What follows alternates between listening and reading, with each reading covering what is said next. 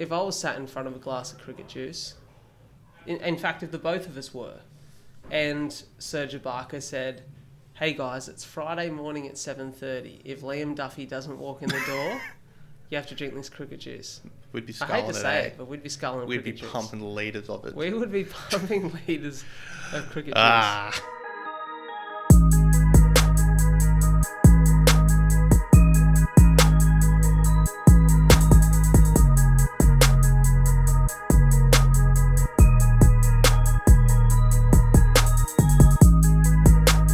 G'day. Welcome back to another episode of Blokes and Their Balls.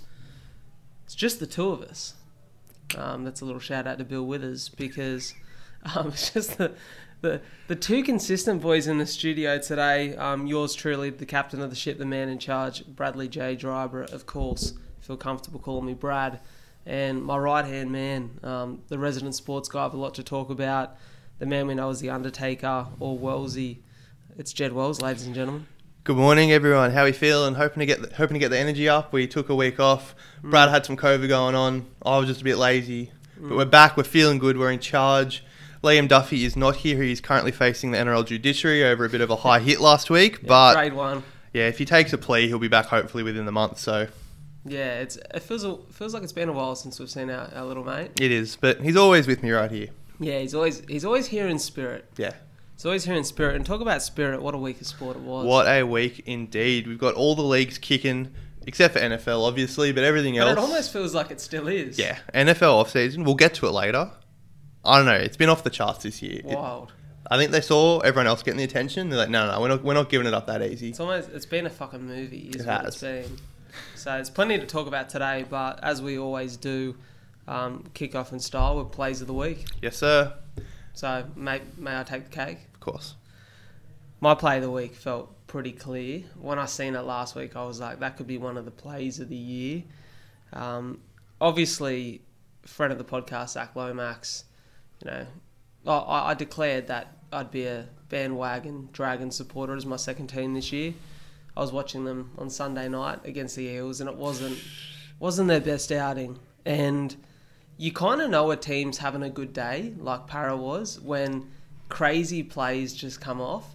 And that Bryce Cartwright jump to catch the footy, flick pass out the back in one action, Mitchell Moses trying the corner.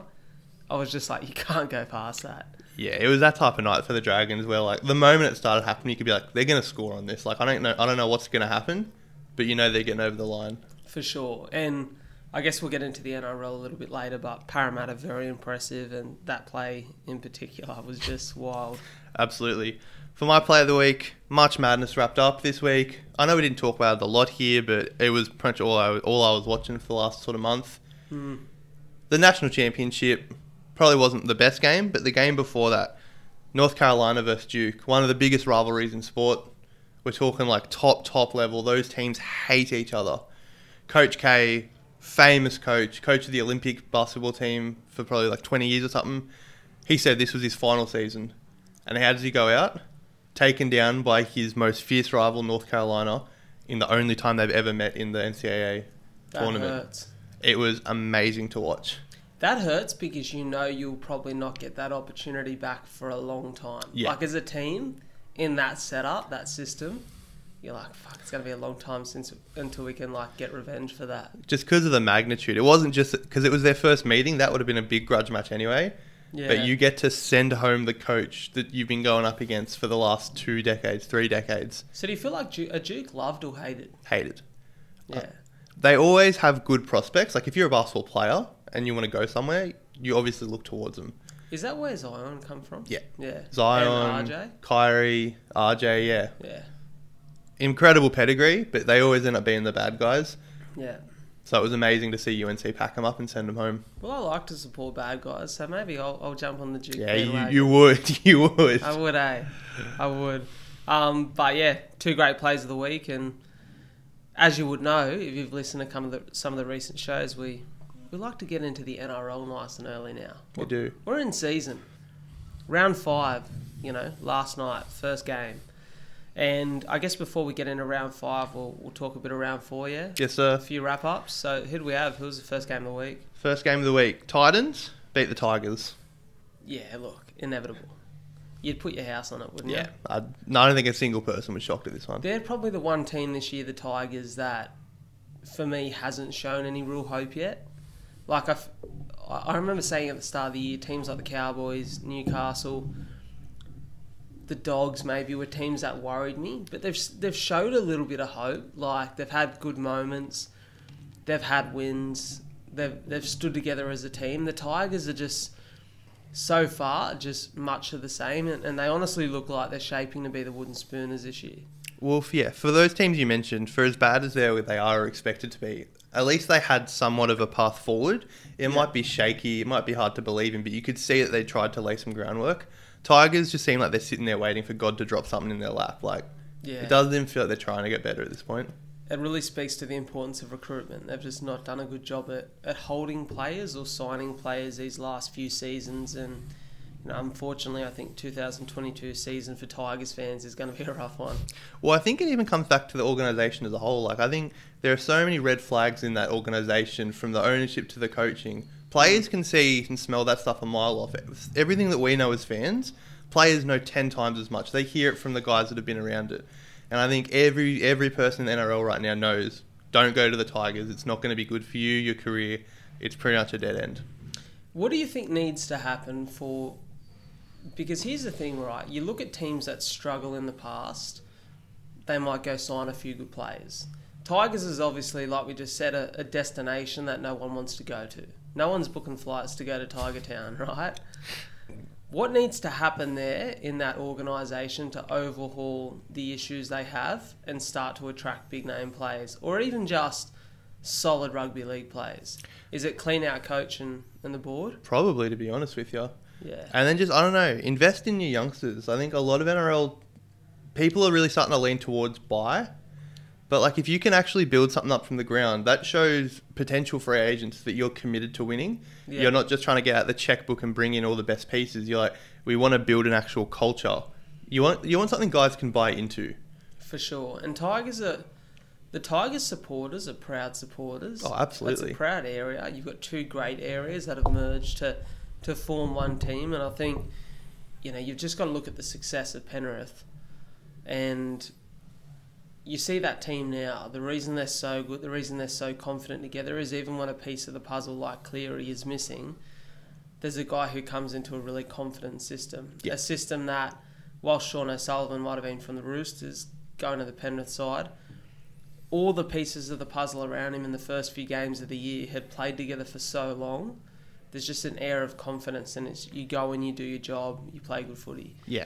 And you look at the Tigers and you think they've probably got to start investing in those juniors, but also, I'm not a fan of removing a coach from a system that hasn't had success, like immediately, because I think there's got to be some ownership on players too, who are being paid to go out there and perform. But I think when you get to a point where it's not just a success on field, the success off field is lacking in their recruitment, in the belief that other rugby league players have in them turning the tide.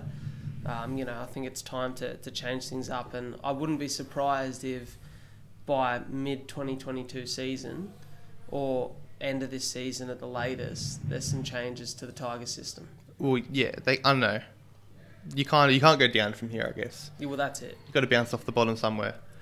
Nice way to spin it positively. I like that. Next up, the Sharks beat the Knights. The Sharks might be a bit too early, but they're looking very, very good. Shaping very well. Newcastle have been good in their first couple of games. I wouldn't say they've been... I think maybe we all hyped Newcastle a little bit too much after the Roosters win. Might have jumped the gun a bit. I watched them last night, and they had a tough night last night, Newcastle, in the wet. There's still definitely good pieces of their puzzle. I'm a big fan of Jay Clifford and Adam Clune together this year. They've got plenty of talent around them, if that talent performs. But the Sharkies look good. They look very informed. Big game for people that watch games to watch the hot players. Nico Hines versus Kalen Ponga, obviously. Yeah. A lot of wet underwear around the country watching that game, I reckon. A lot of wet underwear. Mine included. Oh, yeah. Next up, the Panthers beat the Rabbitohs. Yeah, look, that was much of what we expected. Yeah. Penrith are just that outfit that I love coming into this season. There was so much speculation about whether you'd get... Because quite often you get these young teams that go on a run and then they have that like post-championship season where it's just hangover like a little bit, the yeah. hangover. And they don't perform. They've just looked so polished from round one. And I think people forget that this Panthers team were runners-up before they were champs. Yeah. Like, this isn't just a one-year thing. Like, this has been a couple of years of building a team that's performed in the system, maintained pretty consistently across the board the same side every week. And, you know, everyone said, oh, you know, Matt Burton's going to be a massive loss, which he is. He's a fantastic player, but Tago's come in and he's fantastic. He's absolutely on fire this year, and they just look even better. And I think we could be looking at a Panthers team who, maybe exclusive of the Origin period, go undefeated. Could be. I definitely think that they are definitely in sort of like dynasty mode at the moment. Yeah. They won last year, obviously. You used to talk about before that they were finalists. I think we talk about a hangover. That could almost be next season, because that's when we know that they are losing a few of their real key pieces. Kickout's obviously out of there. They'll struggle to keep some of the guys because everyone that plays a part in a championship team inevitably wants more money. So I think it's not the last run by any stretch of the imagination, but I think that hangover that we're talking about could be more installed next season than this one, I reckon. The thing that I love about Penrith, right, is if you look at their system, and I think the thing that will help them long term is obviously their big money ticket is Cleary. Yeah. He, and rightfully so. He right now for me is the best player in rugby league. And that's a big call coming from a Roosters fan, you know, when he got Tedesco. But I think Cleary's job, the way he steers the team around the paddock, kicks so well, ices 2 points at the end of every try, always stands up in a big moment, always wants the ball in his hands. For me, he's the best player in rugby league right now. Yeah. Undoubtedly. I can see that. Then you've got Jerome Luai, who's just as talented and is allowed to be a little bit more sporadic and a little crazier with a footy, and he does it very well. And he's gonna demand big ticket come next contract. But the one player that for them kind of flies a little bit under the radar, and he'll get good money, and he'll want money secured in a contract, but he's not a flashy player, is Dylan Edwards. Yeah, I was just thinking that. The way that he sits in there and he's such a key at fullback for them, you watch any time Penrith play, that guy is hovering around the ruck, waiting for any offload, any little gap. He's so meticulous, and he's almost an old school fullback, where he doesn't have to ball play that much because you've got guys like Luau and Cleary. He can just float. Yeah. Just float and be in the right position at the right time. And when you're allowed to do that, and you don't have to be on ball all the time, you can just be watching, you can be really effective as a fullback, and he's got great fitness to do it. So, you know, hopefully they keep, you know, as much as I'm not a Penrith fan, I love watching Penrith play, so I hope they keep a great side and continue to put on a show for us every week, because it's a fucking pleasure to watch. Absolutely. Dill Edwards, obviously, many tipped him as the best player in last year's grand final. Yeah. Good to see he's back sort of doing his thing. Next game up, the Warriors beat the Broncos. That was a pretty ugly match.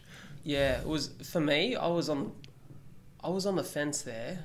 I was like, if Sean Johnson was playing, I'd pick the Warriors. Yeah. But he's not. Then he comes on in jersey 24. I wish I'd watched the lineups and changed my tip before. The Warriors, we spoke about it. They're a team that I think has got a lot of talent there, and I reckon SJ is the key for them this year. He looks mature. Yeah.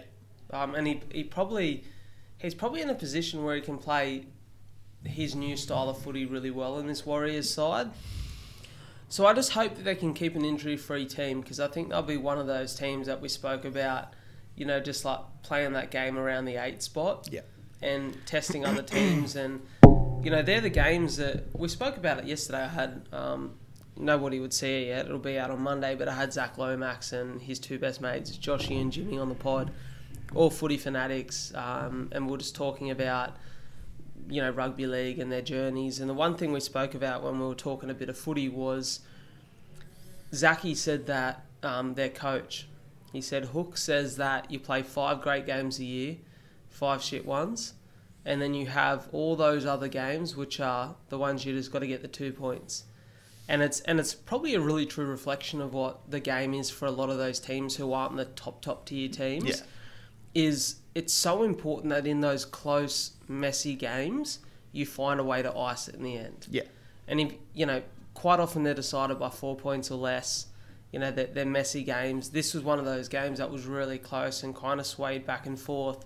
But if you can just continue to get those 2 points, you find yourself in a position at the end of season where you're playing for finals. And, it'll be interesting to see which teams can continue to sort of keep that pressure on all year. Definitely. The Warriors coach after the game credited Sean Johnson a lot for, obviously he was their big fish in the free agency this year. They put a lot of their chips on just him and his veteran leadership, and also just his play, hopefully being able to buoy them. And look, how good to see the Warriors back in NZ. Oh, absolutely. Absolute homecoming for them. They're very hard to beat over there at home, and I just think it's the one thing that people probably don't appreciate, right, is the Warriors are in a tough position being, rugby league is the second sport in New Zealand, right? Rugby union is almost like a religion to them. Yeah. But let me tell you, every single rugby union player over there in New Zealand gets behind the Warriors. Every rugby league fan in New Zealand loves the Warriors. Yeah.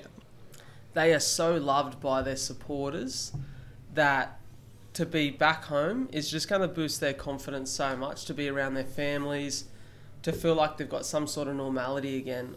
I think their best footy's ahead of them, and I really hope they do have a great year. Absolutely. They deserve it. Next up, the Sea Eagles beat the Raiders.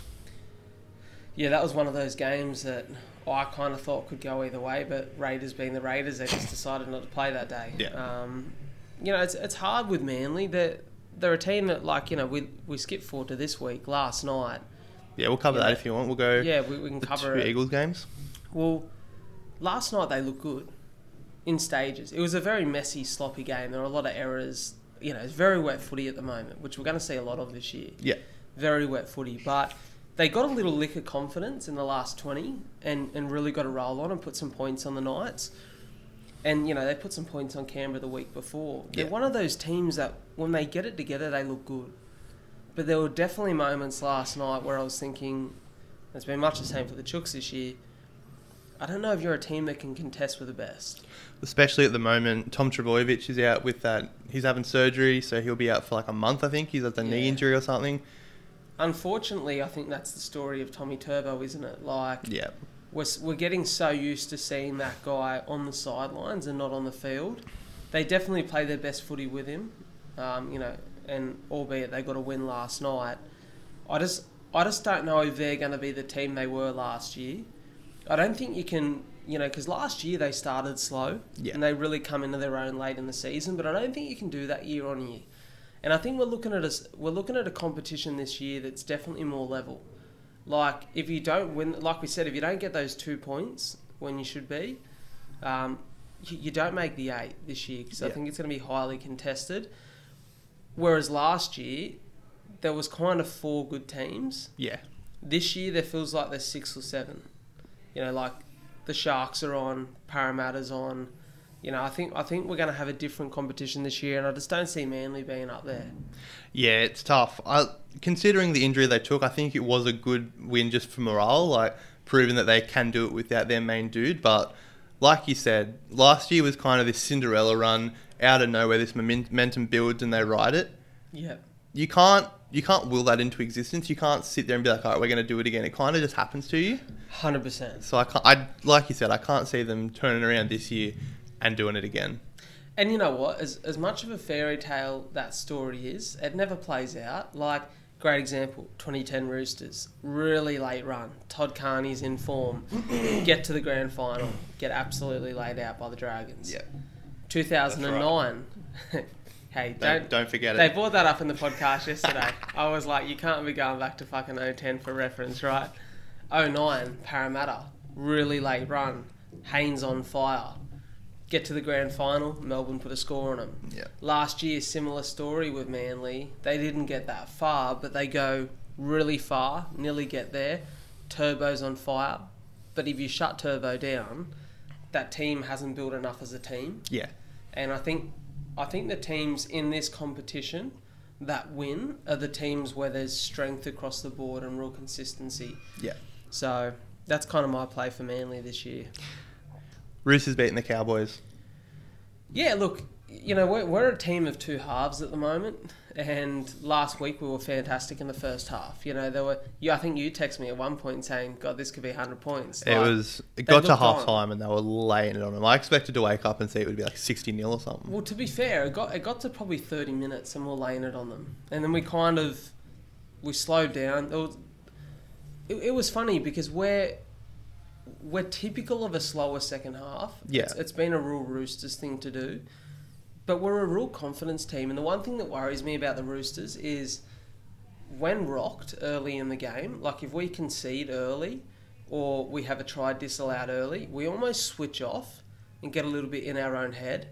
Now, we scored early last week and then we started to play on confidence. Yeah. We're a real confidence team. And I don't know if that's a good thing because undoubtedly in this game where every try is reviewed now, like any try that's blown by the referee is reviewed by the bunker, you're going to have tries disallowed. You're going to be picked to pieces.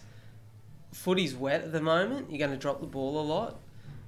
Just the game isn't going to go how you plan it all the time. And I don't know if we're a team that this year can compete. I really hope we can, but I'm trying to look at it objectively. There's players that I think are just, like guys like Joey Manu. Every week he's fucking outstanding. He was incredible in that game. So good in that game. And even the weeks where Joey doesn't put the points on or make the big attacking plays, defensively he's so good. And he's got all those 1%ers. And the way that they've structured the play this year so that he can float and be almost like a second floating fullback in those attacking sweeps makes us very dangerous. Yeah. But there's just something this year that just doesn't feel like the Roosters team are past. And I know it's early and I hope I'm wrong. But I like the look of teams like Parramatta and Cronulla and obviously Melbourne, Penrith, more than I like our prospects right now. Yeah, I don't know. For me, it doesn't feel like they're in that usual spot of that 1, 2, 3 like behemoth team. Like they feel like a good team who are going to catch a lot of guys, but they do feel a little bit shaky to what you said. Like probably the two biggest worries for me are, you know, the Roosters tend to spend a lot of time defending their line. Yeah. Like we give away a lot of metres in attack. And we spend a lot of time on our line and we back our defence. The issue is, when you spend a lot of time on your line, if you turn the ball over, you've got to get down your end. Right now, our two halves aren't strong kickers. They're definitely not strong kickers. If you look at most teams, they've got a strong kicker in their halves. You know, like you've got a Cleary, you've got a Jake Clifford, you've got a Daly Cherry Evans. Both our boys don't kick the ball all that well. So it's very hard to turn over metres. You're really making it hard for your middles and your outside backs who are trying to come off your line.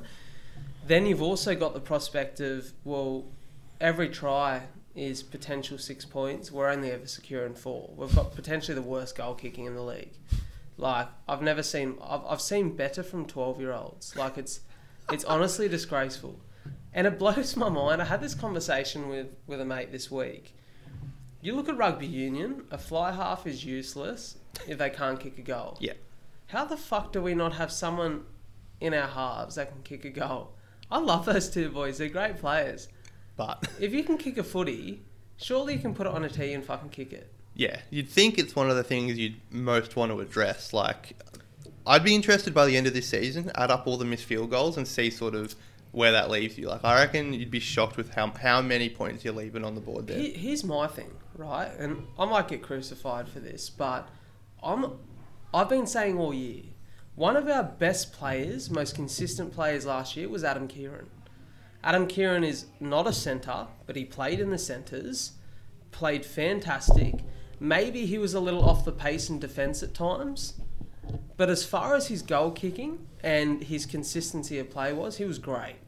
Now, I don't know if we're seeing the best of Paul Momirovski at the moment, but I almost feel like Adam Keighran's potentially a better fit for that role. I'd like to see Keighran get a shot in the centres, and at least you know you're kicking, like, what's the average amount of tries scored in a game per side now? 3 to 4? Probably around that, yeah. So that's potentially 6 to 8 points every game that you miss out on. How Another many try games are pretty decided much, yeah. by less than that?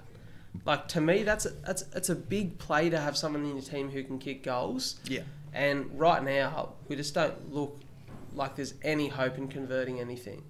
And most tries are scored for the Roosters. Out on the wing. Scored out on the wing. Got a guy like Daniel Tupou's a massive target, kicking the ball to him all the time. Like, just makes sense. So that's kind of my rant on the Chooks. But, you know, fuck it. I hope we pull it together because, you know, I'm a proud Roosters man. So it'd be nice to get another big year under the belt. Just one of the funny things I've ever seen from that game was Roosters score, Cowboys get desperate, try and do a short onside kick, win the ball back, do the 5, Roosters score their next set of 5, just fucking ramming it down their throat. It was tough to watch. What was also tough to watch was the Eels beat the Dragons. They obliterated the Dragons.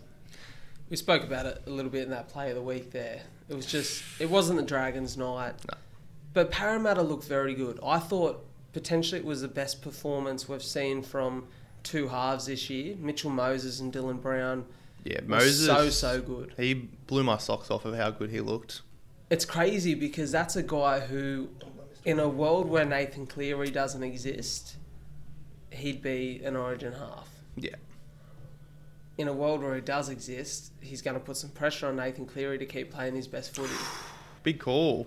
No, I don't think he'll beat him, but I think he'll just put pressure on him to keep playing his best footy. Yeah, okay. Yeah. And it's nice to know that you've got a good second option there for New South Wales. But I really like Dylan Brown too, and the dynamic that those two have. It's like we said just before. It's very similar to Cleary, Luai, where you got a guy who is a really structured halfback, great kicker of the footy, really steers the team around the park, and then you've got a guy who can do all of that, but be a little bit more sporadic with the footy. Run it, have a nudge, kind of go late, dummy, go the line.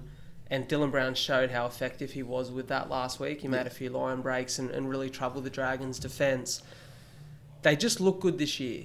And I like that they don't exactly have, outside of their spine, Reid Marnie is fantastic. He's got to be the Origin hooker this year for the Blues. He's so good. Outside of that spine, there's not a lot of big names, but they pull it together very well. They've done very similar to what Melbourne have done in years of past. Build a great spine and build good structure around them. And with good structure and good ball, like, you can make your centres and your outside backs look really classy. And that was my worry for them at the start of the season. Did they have enough class out wide and in their forward pack? Doing a very good job so far. Well, I think it's just a culture thing. Like, you can tell they're winning and they're having fun and everyone's in on it too. Yeah. Like, it doesn't feel like they're having to, like, dredge themselves out into the field and play. Like, they're young, they're energetic, they're enjoying it. I tell you what would be a grand final and a half. What's that? Parramatta Penrith, the Battle of the West. Oh, yeah. Wouldn't that be a game to watch? They have to shut down Sydney for, like, 3 weeks, I reckon. I wonder when they play, because both those teams in form at the moment. What a great battle. I'd love to see that live. Yeah. We missed one, so I'll just jump back. The Storm obliterated the Bulldogs, 44-0. The Pap looked incredible. Fuck, he looks so good. Both physically and playing the game too. Yeah. Another game where there were plenty of wet undies. Oh, yeah. It's the same thing. We're in an era where Ryan Papenhuyzen unfortunately has James Tedesco and Tommy Turbo to compete with for an Origin spot. But arguably, for me, he's more talented than those two. But definitely, because he's still coming. How old is he? Like, what? He's young, man. That's it. Give it a year or two. Tedesco will be in a retirement home, and then, you know. Quick story. Shout out to one of my good mates, Tommy Bartz, who was quite a great footballer and, you know, had a lot of injuries and a bit of bad luck in his career. But he was at the Tigers. He was one of their... I think every team has, I'm not sure if it's changed the last 2 years, but every team has like a group of 5 that are in their top 30 who are under 25 years of age, and there's like a special contract system there. And Tommy and Pat were 2 of those 5 players, and Tommy was talking about playing, you know, that juniors footy, and he's a halfback, and he's like, just knowing that you pass on the ball to Ryan Papenhuyzen and how good he was then. Yeah. He's just like, was just an absolute fucking joy to be out there on the field with him. And you look at what he's doing now, and he's such a great footballer. You know what the thing is? He's got so much guts. Yeah. for the sort of size he is and the build that he is, he puts his body on the line every week. And I just really hope he stays healthy, because he's going to be one of the stars of our game for a long time. Yeah, he looked unreal. Has he just re-signed too? Possibly. I'm not 100% sure. Because Melbourne have been on a run re-signing a few of their key players. They locked up... There was one of three. They announced three at the same time. Yeah, it was Hughes, Grant and someone else. And, on that note, Jerome Hughes and Harry Grant are two of the fucking best to do it at the moment. Jerome Hughes is fantastic. We're in such a weird era of footy where you look across the board and there's so many good players in key positions. Coates was the third one. Coates, okay. So I don't know if Pap's re-signed or not yet. I'll have to do a bit more research on that. So if anyone could pick him up, I tell you where it would be cool to see him go. The Dolphins. Oh yeah. Like, they need to attract some players like that because they're having a tough time at the moment. Not that surprising, if I'm honest with you. Yeah, it's weird. It's like I thought they would have drawn a few more signings with a coach like Wayne Bennett. I wouldn't be surprised if sort of towards the end of the season a few more names want to get this year done, then go. You know what I think it is? I think it's kind of like people prefer to be sheep than shepherds, right? Like, if you can sit back and wait a minute and go, who are they signing? Oh, okay, there's a bit of talent there. Yeah, all right, get my management to start talking to them now. But especially if you are a big name, you don't want to get caught in an island. You don't want to be like, I'm going to go and be the franchise player for this team, and then they can't sign anyone, and now 4 years of your career you're wasting hitting it out at the bottom of the ladder because they couldn't bring anyone else. Like, you want to know... You always see it with new teams and new franchises. They build up the bench and the role players, and that's when the big names start like, oh, we've actually got something good here, now I'll come over. It might take a year or two. It's interesting because... Unless the money's crazy. Well, the strategy of their selection will be quite interesting. Like, do you go for an old head who's in the last 2-3 years, kind of like the Roosters done with Cooper Cronk?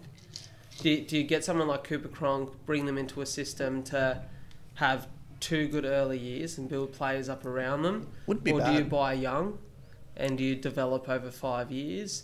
But I think it's almost nice having a veteran in the side who can mentor some of the... They almost become a coach too. Yeah, definitely. To some of those younger halves. And I think you've got to look, in terms of your big money, you've got to look to your spine. Yeah. Like, you've got to have a good 7. If you don't have a good 7, if you've got a young 6 and 7, you need a great 9 and maybe a more experienced fullback. You really got to look at that dynamic between 1, 6, 7 and 9, and particularly 6, 7 and 9, because that's what structures the way your team plays. Yeah. And they're the confidence players. They're the ones that, when they're on, the whole team's on. And we've seen that this season already in the NRL. So, you got a hot take for me? My hot take for this week. Let me have a look. Who have we got coming up? For me, my long-term hot take is that. I think our top 4 at the end of the season may very well be Storm, Panthers, Para, and Cronulla. That feels the way it's going, to be honest. That feels the way that it's moving. It feels the way that the momentum is. I'm even going to step up and say that I think this could be the year that Parramatta get to the big game. They're just showing really good early signs, especially if they don't have an injury in those halves and at hooker with Marnie. Yeah. They look so good. They're more complete than what... I love Nico Hines, but they're definitely more complete than what Cronulla is. I know Cronulla got them by 2 points a few weeks ago, but I think... as they build, like, you'll see that. It feels like Cronulla were riding Nico a little bit. Like, he has a bad game. Which gets... that'll all go down like a bit. We said, that's that superstar complex, right? Yeah. Like, you can only survive on a superstar for so long before the team needs to do a bigger job. Yeah. They've got a great team. Like, I like their hooker as well. Brayley, he's talented. But, yeah. The Eels are a more complete side, especially in their spine. So that's kind of my long-term hot take. For this week, I'm gonna make a play and say I reckon I could nearly... I got last night wrong, but I reckon I could nearly get the next 7 games right. Here he goes. So let me give you some fucking magic here. So the Warriors will do the Cowboys today. They're at home again, off the back of a great win. They're just going to ride that like crazy. The Cowboys have lost confidence. Yep.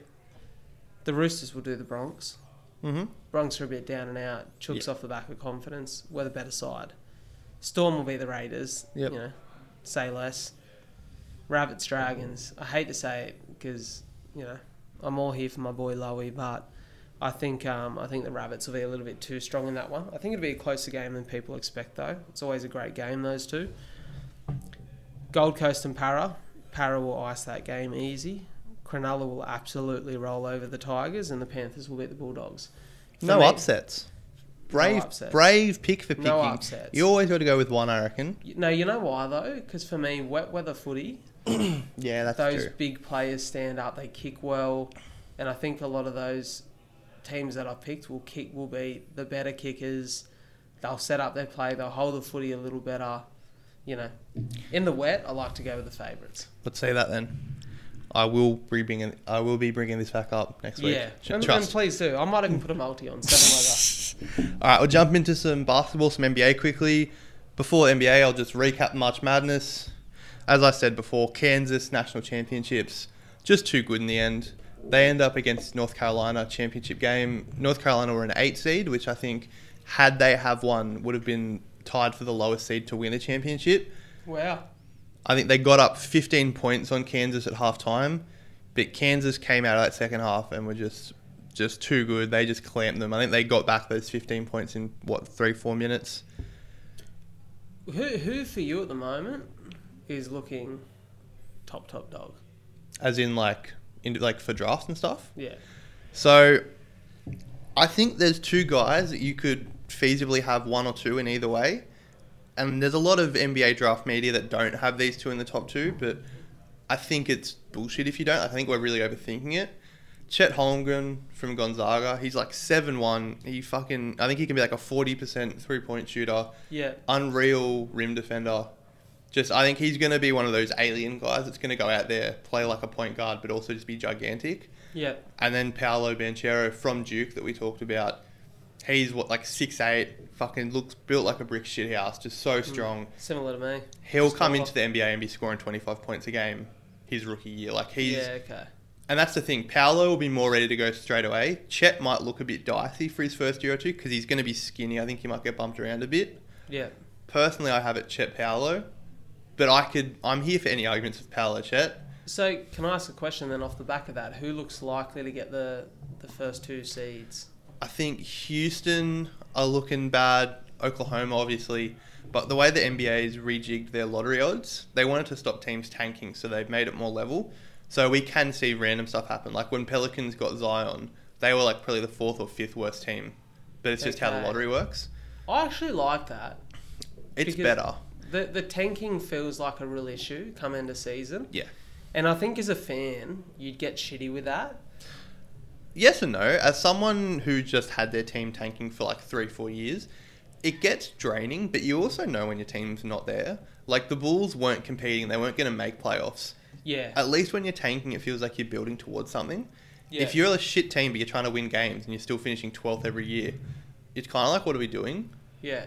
But again, because of these lottery odds, it makes it a lot harder. So I think Houston and Oklahoma are probably the 2 worst teams, but we don't know who's going to get that stuff yet. Can I just say quickly on the topic of your team, particularly the Bulls, you sent me a video yesterday. That video was DeMar DeRozan being tested by Serge Ibaka. Yeah, that's right. Tested to see how strong his friendship with Kyle Lowry was, right? And it was, if you call Kyle and he doesn't pick up, you have to drink this glass of cricket juice, right? And he's like, man, I hope he picks up. He calls him, and 2 rings, he answers. And he's like, I've always got you. Never in doubt. You know I've got me. Never in doubt.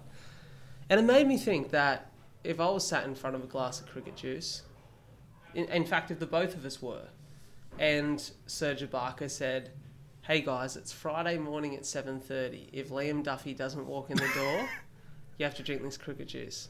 We'd be I sculling hate to say it, but we'd be sculling We'd be cricket juice. pumping litres of it. We would be pumping litres of cricket juice.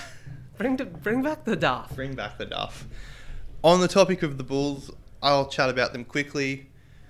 It's been a fucking horror end of the season. They clinched their playoff spot. They can't finish any lower than 6th because Cleveland they've had a lot of injuries. So with their loss the other day, Bulls clinched the 6th spot. But they're 5-15 in their last 20. We just lost back-to-back to Milwaukee and Boston, who are going to be one of the two teams that we're going to have in the playoffs. Yeah. The wheels have fallen off at the wrong moment. We always struggled with top teams. I think we're 0-16 against the top 4 teams in the league or in each conference. But just this last month has been horrendous. I don't know what's happened, but it hasn't been good. I can't see us winning a playoff series, and now I'm getting very worried for free agency because Zach LaVine is a free agent, and he will be heavily courted. Yeah, it's a hard one, isn't it? Because it's almost, like you said, it's that first year that they've had some sort of chance. Yeah. But then it's also like if players feel like, well, what do our chances look like next season? Do they jump ship early? I think a lot of it is Vucevic. Yeah. He came into the Bulls as a 40% three-point shooter. This year he's shooting 31 or 32%. Okay. That's a blip. I think next year he'll get back up to near his averages. He's just having a really bad down year. Yeah. But I tweeted it last night. The Bulls are this unique organisation where, like I said, we tanked for 5 years. All of a sudden we're back in the playoffs. We have one of the best teams ever, but still managed to make me feel shit about the way they've done it. Remember, I was coming in here sort of January, December-ish. We were number 1 in the East. I was just feeling good, feeling awesome. Yeah. They've managed to get to the playoffs, but I still feel terrible about it. Like, I don't know how they've done it. Well, I think they gave you so much hope so early, right? Like, I almost feel like that they did it to themselves almost. Like, I feel like they got that number 1 seed, then kind of went, oh, sick, we actually are good, and started coasting a bit. And then Boston came out of nowhere. Milwaukee, because they were obviously cruising because they won the championship last year. Everyone came on in the second half, and the Bulls kind of got caught, and they're like, oh, shit, like, are we still playing for it? Boston looked fantastic. I can see them making the finals if the chips fall the right way. Like we talked about their defense 2 weeks ago, our last episode. They've continued that every bit more. Yeah, it's so interesting to see. Like we said, it's 82 games is a long season. And when you see that shift, it's like there's no surprise that things change. Yeah. Like, you can see how much changes in 26 rounds of a rugby league year from round 1 to round 26. Man, we're talking nearly quadruple that, you know, like triple that. So it's crazy. Our main man, Ben Simmons, officially will not be back until the main playoffs. If the Nets are in the play-in, he probably won't play in that, still having those back issues. Actually, talk about the Nets. Quite interesting. Probably not interesting to many people listening, but my old boss was at the Nets-Knicks games last night. Wow. Yeah, at Madison Square Garden. God, cool experience. That would have been a good game to be at. Good seats too. Oh yeah. Just behind the rim. So yeah, Nets are looking not as good as everyone thought. Kyrie came back. They changed the Brooklyn laws, but I think Kyrie had the benefit of only playing once a week. And when you're an NBA player and you can be fresh and rejuvenated and play once a week, you can look incredible in those games. Yeah. Now he's back to playing every second day. He's come back down to earth a little bit. Brooklyn don't look terrible, but they haven't looked like this juggernaut that I think we all expected once they got their dudes back. They'll be in the play-in game. I think they'll obviously make it out of the play-in game. But it'll be interesting to see how they go in a first-round series against a Boston or a Milwaukee or even a Philly, depending on how the seeding ends up. Maybe Philly's got a chance. Philly, Brooklyn would be my dream series. I'm calling in sick every day it's on. Yeah. I'm fucking closing the blinds. You just want to see it. I'm just sitting on the couch. Get the popcorn. Watching the absolute drama unfold. Turn off the cell. Exactly. I'll be unreachable. Talk about a juggernaut falling from grace. The Lakers. Oh boy. Out of the playoffs. Oh boy. Out of the playoffs. Just shocking. We all knew. Is that the biggest disappointment of the season? Probably one of the biggest in like the last few years, to be honest with you. Yeah. And the thing is, we all knew it was going to happen. The moment those signings were announced in the off-season, like we're doing this Westbrook trade instead of Kuzma and Montrezl Harrell and stuff. Oh, we're signing Melo again. Oh, we're bringing Trevor Ariza. Everyone knew. Everyone that wasn't overthinking it was like, these guys are all old. They don't fit together. Yeah. LeBron plays a very certain way that needs a supporting cast around him to do certain things, and you don't have that. You didn't re-sign Caruso, who he's been on a bit of a slide since he came back to the Bulls, but he's still a much better player than the guys you have. And yeah, they went from, oh, well, if they're a 6th seed, it'll be all right, they'll avoid the play-in, to then, oh, they'll get in the play-in and it'll be good, maybe they'll shock the team. And then, yeah, in their last game, blown out by Phoenix, San Antonio officially in over them, or I think New Orleans as well. Can I ask a question? What's Bron's contract situation? this is last year. He's gone for sure. He's fucking gone. He's so gone. I heard a thing the other day. He said he'd love to play with Steph Curry. Yeah, and then Steph got asked about it and didn't seem very keen, if I'm honest. Yeah. It's interesting, isn't it? Because you feel like maybe LeBron's still so good, right? But maybe he's at that point now where he's just going to ditch, try to find another super team he can slide into. So he's 37. His next contract will more than likely be his last real contract. I can see a world where he's 41 and he signs like a 1 or 2 year as like more of a role player. To play with his son somewhere. Yeah, but this will be his last contract of any real value, I'd say. Who looks likely to try and pinch someone like Bron? I can see a return to Cleveland on the cards. Yeah. It's kind of what happened the last time he went. They're this really young, plucky team. They got an all-star point guard and another all-star big. They've got Mobley, who's coming up. LeBron could almost be the missing piece for them if he does want to go back there. Yeah. Apart from that, I'm not really sure. Golden State, you never say never with Golden State because everyone said the same thing when KD was a free agent, and look how that turned out. Draymond's been on every fucking podcast under the sun preaching about how much he loves LeBron and how he wants to like ditch his game to go watch LeBron and all this sort of stuff. And with LeBron saying he wants to play with Steph, it's definitely possible. Yeah. I don't think it's likely, but... Can I ask, if you're LeBron James, right? Just think for a second. You're tall, sexy, 37-year-old LeBron James, right? Sitting in your mansion in LA. Someone goes, hey, do you want to go to Cleveland? I'll pass. Well, that was the thing. That was a lot of the reason he decided to sign with LA last year was he said it was a lot about lifestyle and stuff. Yeah. But when you're a guy like that as well, you're uber competitive. You can't turn it off. Yeah. And 3 of the 4 years, first year he missed the playoffs completely. Second year was the bubble where they won. Last year they got beaten in the first round by Phoenix. This year he's out of the playoffs. I think everyone on that roster has got long-term-ish contracts. As much as, living in LA is nice, you can still do that during the summer. Yeah. When you're playing in a season, you're only at home about half the year anyway.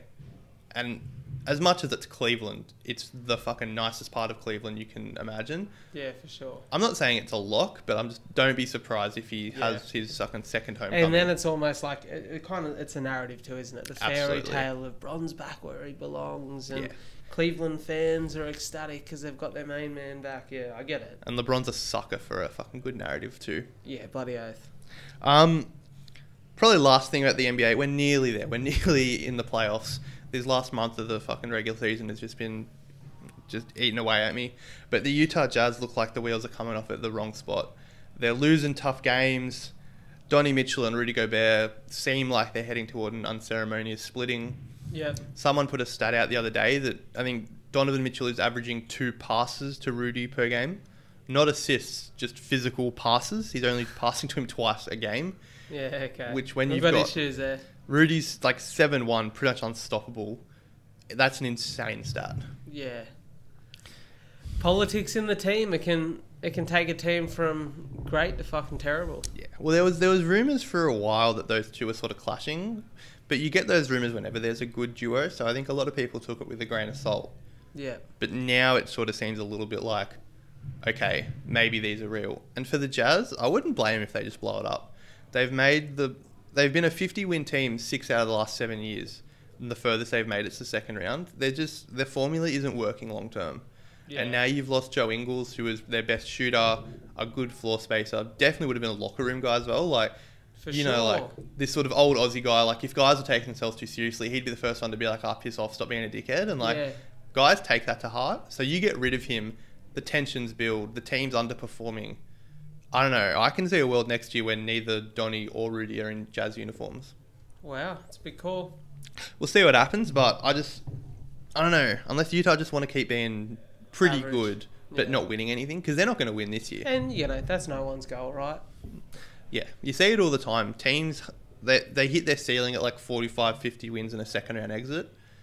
The goal is to win a championship, not to be pretty good for a while. Like, I got a lot of respect for guys. Like, you look at those OKC teams. They had that Chris Paul team with Shea where they got to the first round. They probably could have done that for another few years. But you're not going to win a championship, so they said, fuck it. Traded him, stripped the team down. Now they're trying to properly rebuild. Yeah, that's awesome. Hot take. we talked about it a little bit, but with the playing games, the San Antonio Spurs will be the 10th seed, so they'll have to beat whoever's in 9th and then beat the loser of 7 and 8 to make the playoffs. I think they can do it. They look really good. Spurs are coming good at the right time. DeJounte looks awesome. I think the Spurs will be the 8th seed. Pop, back on top. God, yeah. How good. Bit of combat sport. Hey? So we had... first let's talk about UFC. Let's talk about UFC first. A little preview for this weekend. Our guy, Alex Volkanovski, the local champ. Alexander the Great. The Great. He's going up against Korean Zombie, a fight that has really been spoken about for a long time. Yeah. These guys have been trying to tee this up for a while, and Volk just looks so... I just don't know if there's anyone in that featherweight division that will ever be able to beat Volk. He's... Especially what he's like, he's beat Max twice now. And whether like I said, I was maybe on the fence about that first win. But he looks so good in the second fight. Then he's come out against T-City, been in the absolute fucking guillotine of doom and escaped. Yeah. And then just beat him up. He just looks so unbeatable. He's beaten Jose Aldo. He actually made a big call this week. On one of his interviews, he said, I've beaten every featherweight champion the UFC's ever seen. Because Jose Aldo was first. Yep. All I have to do is beat Conor McGregor, and I've completed that. Yeah. And I can see that being a good idea. fight. I don't think it would happen at featherweight. It'd have to happen at lightweight, because Conor couldn't get down to 145 again. But there's no reason why Alex couldn't step up. It'd be interesting to see how he fights that heavier weight, because that's the obvious infamous Alex story. He used to be like 90, 100 kilos as like a rugby league prop. Would have no problem with power. No. It would just be interesting to see how fast he is. Yeah, his mobility and stuff. The thing is, McGregor's quite tall and rangy too, compared to Volk. So he'd have to address that a different way. But Volk's got a great chin too. Yeah. He stood and traded with Max. So, I really hope he gets through this weekend unscathed, which I think he will. I think it'll be a clinical Volk performance. He looks unreal. In the photos from Jacksonville, he got over to the States a little bit earlier than he usually does, but he looks so fit, so healthy. I was watching some of their training footage yesterday on Countdown. Yeah. And just the way that Joe trains him and the way that he puts him in really unpredictable situations and guys coming in and out and just putting pressure on him, wrestling him, taking him to the ground, boxing him. It just looks like he's really well prepared for this fight, and he seems super... He said he's almost more nervous for training than he is for fights because he knows the pressure he gets put under at training. So I think we're going to see our Wollongong champ have his hand raised again and that belt remain in his hands. Yeah, Korean Zombie. I just think he's too old. I don't think he's a real championship guy. I think he's obviously, at the moment, kind of like more of a fill-in anyway, just because there's no one left. Yeah. But I don't think he's got it. Touch wood, I don't want to fucking jinx him, but this feels like probably the easiest matchup in a championship fight he's had. For a while. Yeah, for sure. And look, that card this weekend looks to be a really good card. You've got the rematch of Aljamain Sterling and Peter Yan, and Aljamain got that belt very controversially. Oh yeah. Peter looked far better than he did on that night, so I wouldn't be surprised if Jan walks out with a belt and we've got a new UFC champion crowned, and that's going to be a fantastic fight. So bring on this weekend's card. Yes sir, next week we'll be here to wrap it all up and take 100%. you all through it.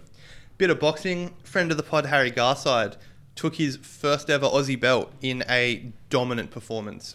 He's just so good defensively. He's so quick. The one comment that I've seen from a few people was maybe a little lacking in power, but I think that's just the way that Harry fights. The style of amateur boxing that he's come from and that Olympic boxing is, it's very it's point driven. Yeah, you're trying to tag him instead of really go for the knockout. And to be fair, you look at a lot of really good fighters. When you've got there's fit and then there's fucking has fit. So he stands at the end of every round. He never sits. Yeah. And at the end of 12, after standing at the end of every round, he wasn't even breathing heavy. He looked like he could have fought another fucking 50 rounds. He is so fit. It's not even funny. Didn't stop moving once. It was ridiculous. Yeah, it's crazy. And the amount of dedication he puts into training, the way he looks after his body nutrition-wise, is there's no surprise that that's the result. And I think when you've got that fitness, you back yourself to go 12 rounds. You back yourself to tag. Yeah, absolutely. To put points on, to defensively move where you need to be. And here's the thing, right? If you tag a guy enough, gets to a certain point in a fight where he starts to wear away. Yeah, they add up. And so they add up. And I think, we've seen there's UFC fighters who do a great job of that. Colby Covington being one of them.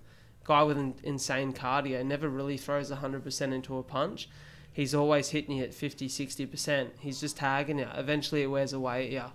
And I think over time Haz will just get more powerful. Yeah. Now that he's fighting in the pro ranks. And that will start to put the pieces together. But, fuck. Why change when you're winning, right? Absolutely. One note, though, got to change the haircut. I don't know what was going on with the double ponies, but... The double ponies. Got to sort that out. He's a man of... He's a man of very unique taste, Haz, and he's very confident in it. I like it. Oh, everything off the court, the hair looks sick. I just don't know why it was tied up like that. Tied up like just that. Just braided or something. Yeah. And then we've been talking about it probably every week for the last 6 months.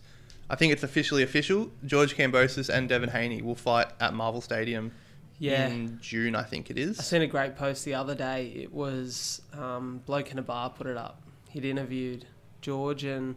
It was a photo of like the RSL that he'd fought his first fight at, and a photo of Marvel Stadium, and to see him walking around in a stadium that's going to sit tens of thousands of people and will no doubt sell out. Yeah.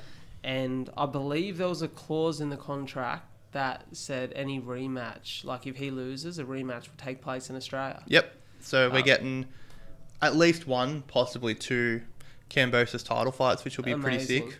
And look, I hope to God that we don't have to see that second. I really hope he comes out victorious and has many belts wrapped around his shoulders by the end of the fight. And, I'm backing him. He's just such a tough dude. He's such a hard worker, and it's a fight, without wanting to wish the months away, it's a fight I can't wait to see. Yeah, I feel you. Interview I saw he did the other day, someone asked him, George, when does your fight camp start? And he said, the day after I won my last fight. And he really means that. We've talked about fit athletes and stuff a lot in this section. He's probably one of the best. He's always in the gym. He really has the biggest chip on his shoulder, so he's always working, always getting better. Well, I think when he was on Rogan, just after the fight, he'd mentioned that he'd been in the gym the next day. Yeah. It's just... Which is psycho. The work ethic's insane. But it's not surprising because it's a guy who probably didn't get his chance as early as he should have. And he fought so hard for so long and strung so many good fights together. You just build this level of consistency where training becomes your life. Yeah. And unless there's a real reason why you can't be in there training, you're doing something. And he's the type of guy that no doubt if there was an injury in his leg, he'd be doing something with his arms. He's not the kind of guy who fucks about and just rests on his laurels. He's a very hard worker, and I think that's why we're going to see a long-standing champion. Yeah, it'll be a very good fight, and my gut says he'll win. I think it'll be a 12-rounder. Yeah. Yeah, I can't see a knockout. He put Teo down, but I think the same as Harry almost. I don't think he's looking for that one knockout punch. He's looking to put in the points, outlast the dude, outwork them sort of thing. Yeah, he's a fantastic boxer. His technique, his skill set, the way he moves, the way he defends. I fucking love watching him fight. Off season, bit of NFL. Main one, something you'd be very happy about, I assume. Yeah. Bobby Wagner of Seattle Seahawks fame has signed a 5-year contract with the Rams. Yeah, the NFC West remains in the NFC West. Yeah. But he's just playing for a better side now. So goes from copping the L's to grabbing the W's, and great addition to our defense, especially after losing a guy like Von Miller. Yeah. And you want to have a strong. We pride ourselves on our good defense, and to be fair, as a defensive superstar, there is no other like Aaron Donald. So, when you've got an opportunity to go play in an AD team, you go play in an Absolutely. AD team, right, if you're a defensive guy. So, massive signing for the Rams, and just strengthens what we've been saying for a long time now. It could really be one of those back-to-back situations. Yeah. Real tough for the Seahawks. Their guys are just leaving left, right and centre. Obviously, Russ is gone now, Bobby. But hopefully they'll rebuild. Yeah, I think DK come out in an interview the other day and he was like, it feels like my opportunity to stand up and be a leader of this team. And, it's hard. A wide receiver can only be so much of a leader. Like we said, you're only as good as the man who's throwing you the ball. But, the Seahawks have got an opportunity to rebuild. They had a lot of great years with Russ Wilson in the driver's seat there and Pete Carroll. But it's time to sort of overhaul and bring back some pride to that Seattle side. Yeah. Like you said, DK is very vocal about how he's not leaving, so they've at least got that. They might not be winning many games, but they've got their guy they can latch onto, and I think that's what matters the most if you're a sports fan. I just want to say quickly, I seen an interview with him. He's fucking such a good-looking dude. Like, no homo. That guy is just like, the hair is always on point, always got good earrings in. Yeah. Always stylish as fuck, ripped and shredded to the nines. I seen a thing the other day where he reckons he eats one meal a day and just like and a has bag, 3 to 4 bags of lollies. That's insanity. That's that sort of diet you can only have if you're a pro athlete. Yeah. And that's why you see so many dudes retire and then 2 years later they're like 300 kilos heavier because... Well, I think... I feel like with DK, there's obviously the pro athlete burns a lot of calories, requires a lot of fuel. But I feel like that's a kind of dude that at like 60, you're going to see him in a suit and he's just going to look fucking jacked still. Yeah, I can see that. He just won't stop going to the gym and he's stuff. He's probably just a freak. Yeah. So... That's all I had for off-season, unless there's anything else you can think of. No, that's it, really. And then we wrap every week with the fit of the week. Who we got? Shout out to the Women's March Madness winner, the South Carolina Gamecocks, and their coach, Dawn Staley, won the national championship wearing a Louis Vuitton bomber jacket worth $4,000, I think, and matching Louis shoes. She just looked absolutely unreal. I love it. Look at that for you. Give us a... Ooh! The varsities are in this season. They're coming back. I was actually messaging my mate Joey Plum yesterday. You know Joey? Stylish man in Wollongong. Very stylish man, the Zoolander. And I said, keep an eye out on any good varsity jackets for me. I want one. I want to cop one this season. But you know what I don't want to do? What's that? I don't want to just roll into General Pants or Universal and get the same varsity jacket that everyone in Wollongong is going to be wearing. I'm back. You know how I go on I feel like I go on like a month where I'm like really into style and I'm watching heaps of people who do fashion-based, style-based content on YouTube or TikTok, Instagram. Back in one of those phases. I did see that you spoke to me about you were going to get really into wearing your sweater vest. You wore it when you met the Prime Minister, so at least you carried through on your word there. Yeah, my nan wasn't as impressed as I was. She said... Should have been wearing a suit. I can quote, yesterday, I went down to see my nan. She asked me to show her photos of me and the Prime Minister. I get her and she goes, firstly, haircut's disgraceful. You're meeting the Prime Minister, Brad, he probably thinks you're an absolute scruff. And I said, well, Nan, ScoMo doesn't have hair. I can't imagine he's judging me for mine. And then she said, and what's that stupid jumper you're wearing? Absolutely ridiculous. It looks terrible. And I was like, he's there to talk about the life-saving drug that I now receive and me running 2 marathons with bleeding lungs. I doubt the thing on his mind was shit sweater vest. Yeah. Oh, but you never know. But you never know. You he never seems know. like that sort of dude. You never know. So, to be fair, ScoMo's social media team reached out to me this week and they're coming to Wollongong to film a reel for his Instagram page featuring yours truly. So, maybe I'll ditch the sweater vest and get a new cut. Maybe that's where you can wear your varsity jacket. Nan would hate that even more, I reckon. But hey, we're here for it. Perfect. Another week of sport. Another week of sport, a big one to come. Just want to say thank you to all of you guys who tune in. One thing that we love on this show, and I know I say it all the time, but nobody ever sends any feedback. Everyone just says, yeah, it's great. But we'd love some feedback on the structure, on things that you like, maybe don't like. Because we want to make the show better. We want to make the show something that you enjoy listening to every week. Now, we've probably got to put our hands up and say, we apologise for a little bit of inconsistency. Yeah, been a rough few weeks. It's been a rough few weeks and out of our control in many ways with COVID and isolating and that sort of stuff. But we really want to bring you some consistency with the show these weeks to come. And, we want to make sure that the platform is something you enjoy. So reach out, give us some feedback, and we look forward to bringing you guys a great show every week. Absolutely. Thanks for tuning in. That's us. Take care. Awesome.